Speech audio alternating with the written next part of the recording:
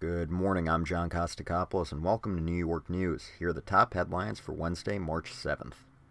Jurors are deadlocked in the corruption trial of Joseph Percoco, a former aide of Governor Cuomo.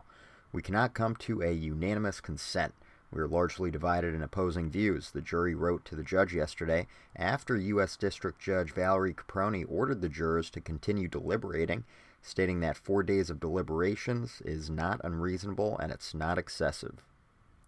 Gary Cohn, head of President Trump's National Economic Council and former Goldman Sachs executive, plans to resign, becoming the latest in a series of high-profile departures from the Trump administration, White House officials said Tuesday.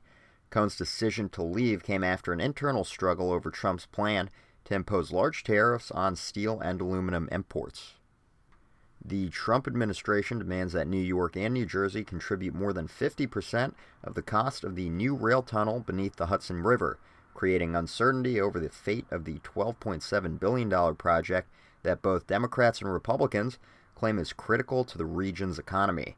The Obama administration had informally committed the federal government to paying half the cost of the project. And now a quick markets update from Bloomberg. Asian markets and the dollar were jolted Wednesday as news that President Trump's top economic advisor had resigned revived trade war fears, though the losses were tempered by North Korea's offer of denuclearization talks. Investors, already on edge over expected U.S. interest rate hikes, have been rattled further since President Trump last week unveiled controversial tariffs on both steel and aluminum imports as part of his America First agenda. And now in sports, the Yankees and Mets will face off for the Battle of the Big Apple.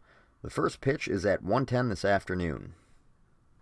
And now to your weather update. There's a winter storm warning in New York City and southern New York State now in effect from 12 a.m. Wednesday to 4 a.m. Thursday.